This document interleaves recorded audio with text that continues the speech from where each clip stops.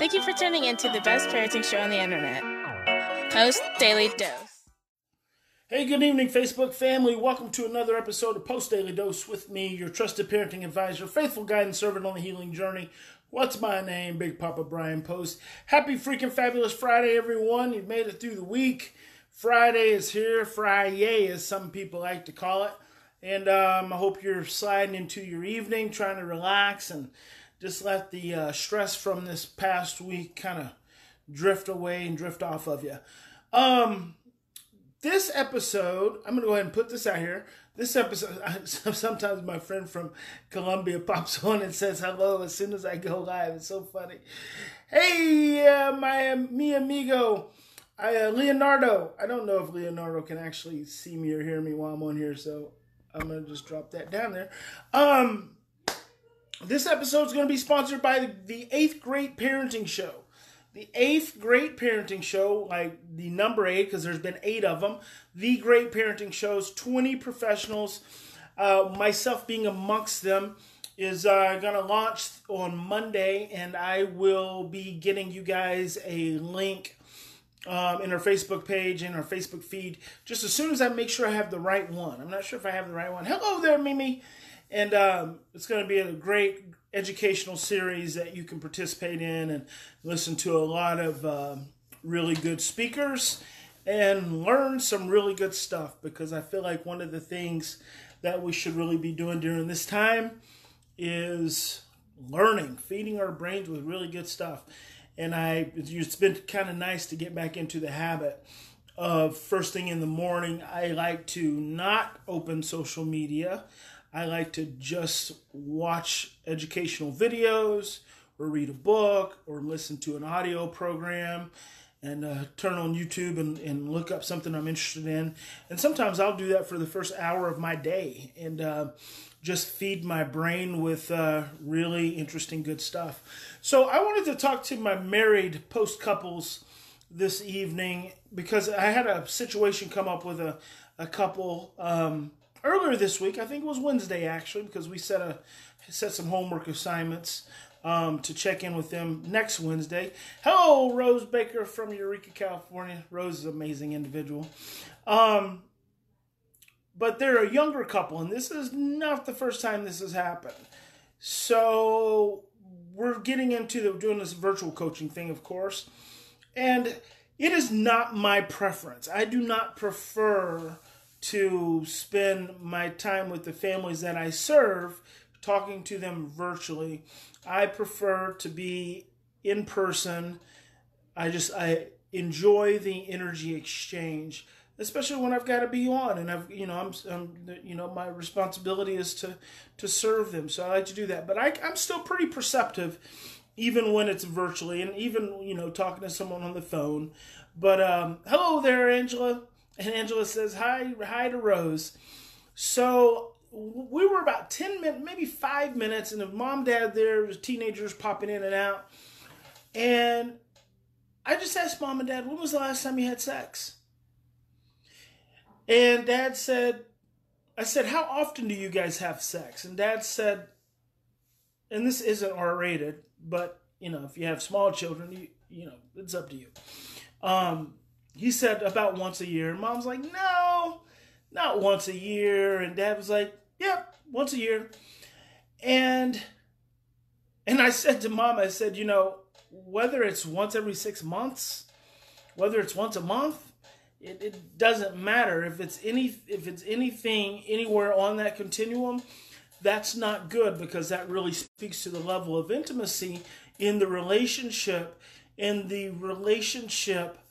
of the mom and dad forms the foundation of the relationship of emotional security and intimacy in the home. And I can't tell you how many parents I work with where their marital relationship has collapsed. And so the marital relationship, especially the intimate relationship, has collapsed. And then what they try to do in rationalizing or justifying it is they try to create this pseudo parental relationship. So the intimate marital relationship collapses. They try to create this parental relationship, and that's kind of how they will approach the family. Well, that's a very fragile foundation, because that marital relationship, and it doesn't always have to be sexual. It doesn't always have to mean having sex. You can just be intimate. You can be intimate by making eye contact, by giving hugs, by giving mutual back rubs, by holding hands. There's lots of ways to be intimate. Having sex is not one of them. But let me tell you something. If you're in your 30s and you're not having sex but once a year, that's a problem. And so we try to create this pseudo-parental security, and it is not sustainable to really influence the greater emotional dynamics in the home. And I said to Mom and Dad, as I'll say to you, the first thing I want to know, is there any mistrust issues or are there any sexual abuse issues that are making this to where you're only having sex, once a year? And they both said no. And, we've addressed a couple things in the family. And so I said, okay, well, that's not acceptable. We've got to do better, because your emotional intimacy builds a foundation of stability in all the emotional aspects of the home. And so one of the things we started talking about is, when did this happen, and has it always been this way? And now I'm just kind of sharing with you, because I want to give you some things to think about and to hopefully guide you in some ways. And so they talked about an early loss in their lives that they had not grieved. And so I said, you guys have to have these hard conversations. So if I was working with them there in person, I probably would have put Dad in Mom's arms or Mom in Dad's arms, and we'd have got right into it. I mean, I don't, why mess around if you don't have to? It's there. We ask our children time and time and time again to do the hard work. We're always asking our children to work through their trauma and their emotions and all the pain and the issues. And anytime, let me be real clear about something. Anytime you're asking your child to improve their behaviors, you are asking your child to work through their trauma. When you're asking your child to behave differently, you're asking your child to overcome their trauma. So I just want to reflect that, hold that mirror of reflection back up to you as the adults and as the parents, and encourage you to have hard conversations. So without saying to Mom and Dad, you guys got to have sex, I just said, I want you to lay in the bed 3 days, this is 7 days in the week, from Wednesday to Wednesday. I want you to lay in the bed 3 evenings, you pick them, and I want you to have hard conversations. I want you to talk about the sadness and the grief that you've not had.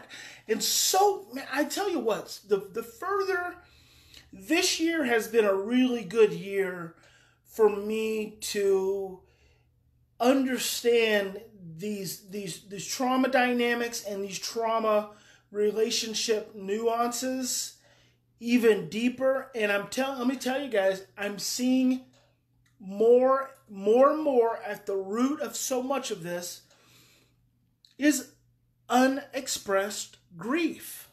More and more unexpressed grief is creating more separation in our relationships and our homes than I think anything else. And you guys, what was it, last week? I told you about the mom. I think I told you about the mom and the teenage daughter and the assignment that I gave the mom. And within 3 days, Mom was having breakthroughs with her daughter. Just by having the hard conversations with the daughter about her early history and giving her daughter a chance to make sense. See, we don't understand our trauma reactions because we've not had anyone to help us express, process, and understand. And until you have someone help you to express, process, and understand your trauma reactions, you're not going to be able to make real conscious sense. And it's going to continue to impact you and influence you. So with this particular couple, I just said to them, look, I want you to have three evenings of just hard conversation. I want you guys to get vulnerable with one another. That's just like the first step. And then two evenings, I said, I just want you to lay in bed and just relax. You know, laugh. Don't talk about anything serious. Just do something. Begin to reestablish the imprints of intimacy. Because if you go that long, listen, I want you to hear me on this.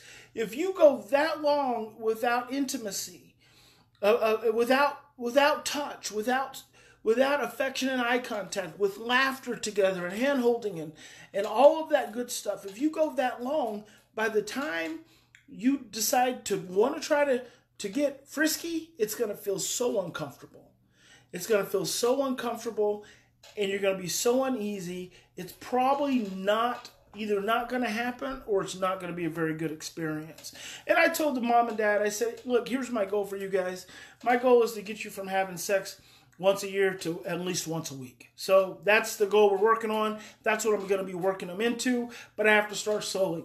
And I did encourage some mutual back rubs. What I'll encourage next, just in case you want to know kind of how I operate, what I'll encourage next is that they spend some time in the bed naked, just touching each other, not having sex, just touching each other, reestablishing intimacy. And from there, because when you go long periods of time without touch, your body starts to become immune to the expression of touch. So the expression of touch actually starts to become more stress-inducing than stress calming. And so you have to work yourself into that process, into that comfort level. So that's what I'll be doing. So just wanted to share. I don't usually talk directly to my married couples, and so I really want to press up on you, especially during this time when you have so much time together. Do start making some concerted efforts for intimacy. Get your butts out of the house in the morning or in the evening. Go for a walk, hold hands, and talk, and don't argue. Right? Just at the most basic level. Start reestablishing intimacy in your relationship, because it is so important to the foundation of intimacy and emotional connection in your home. And it is definitely important to helping your children work through their trauma. Because if you can't work through your discomfort, how can we expect them to be able to work through theirs? And so for my single parents, I'll talk about this again, the importance of you taking care of yourself, the importance of you doing things that are oxytocin producing, getting massage, getting some touch, having some laughter, spending time with close friends and connections, and getting that support. But primarily, this is for my married couples. So that's all, guys. Happy freaking fabulous Friday. I'm going to relax. I've kind of been grinding pretty hard the last 3 days, and I'm actually kind of tired.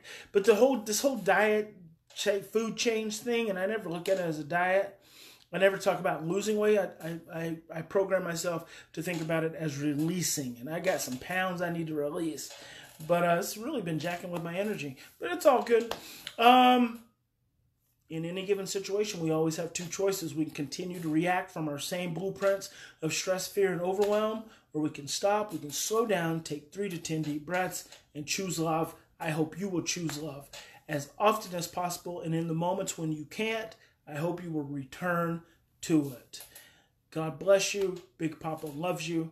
Have a fantastic evening and have a great weekend. We'll see you Monday.